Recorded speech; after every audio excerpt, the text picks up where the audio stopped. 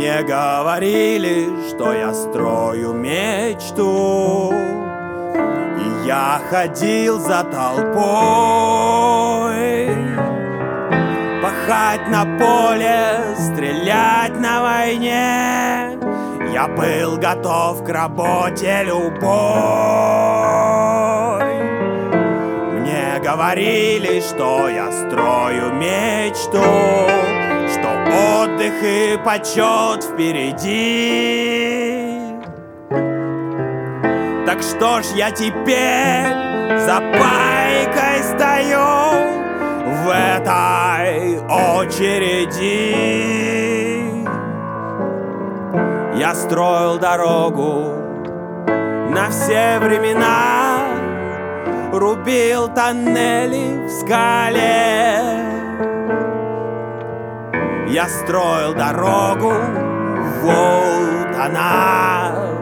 Брат, добавь немного на хлеб. Я строил башню, она видна всем, кто живет на земле. Я строил башню, вот она.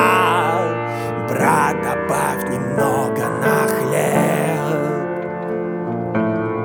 Одетые в хаки, как на парад, меча проклятия врагам.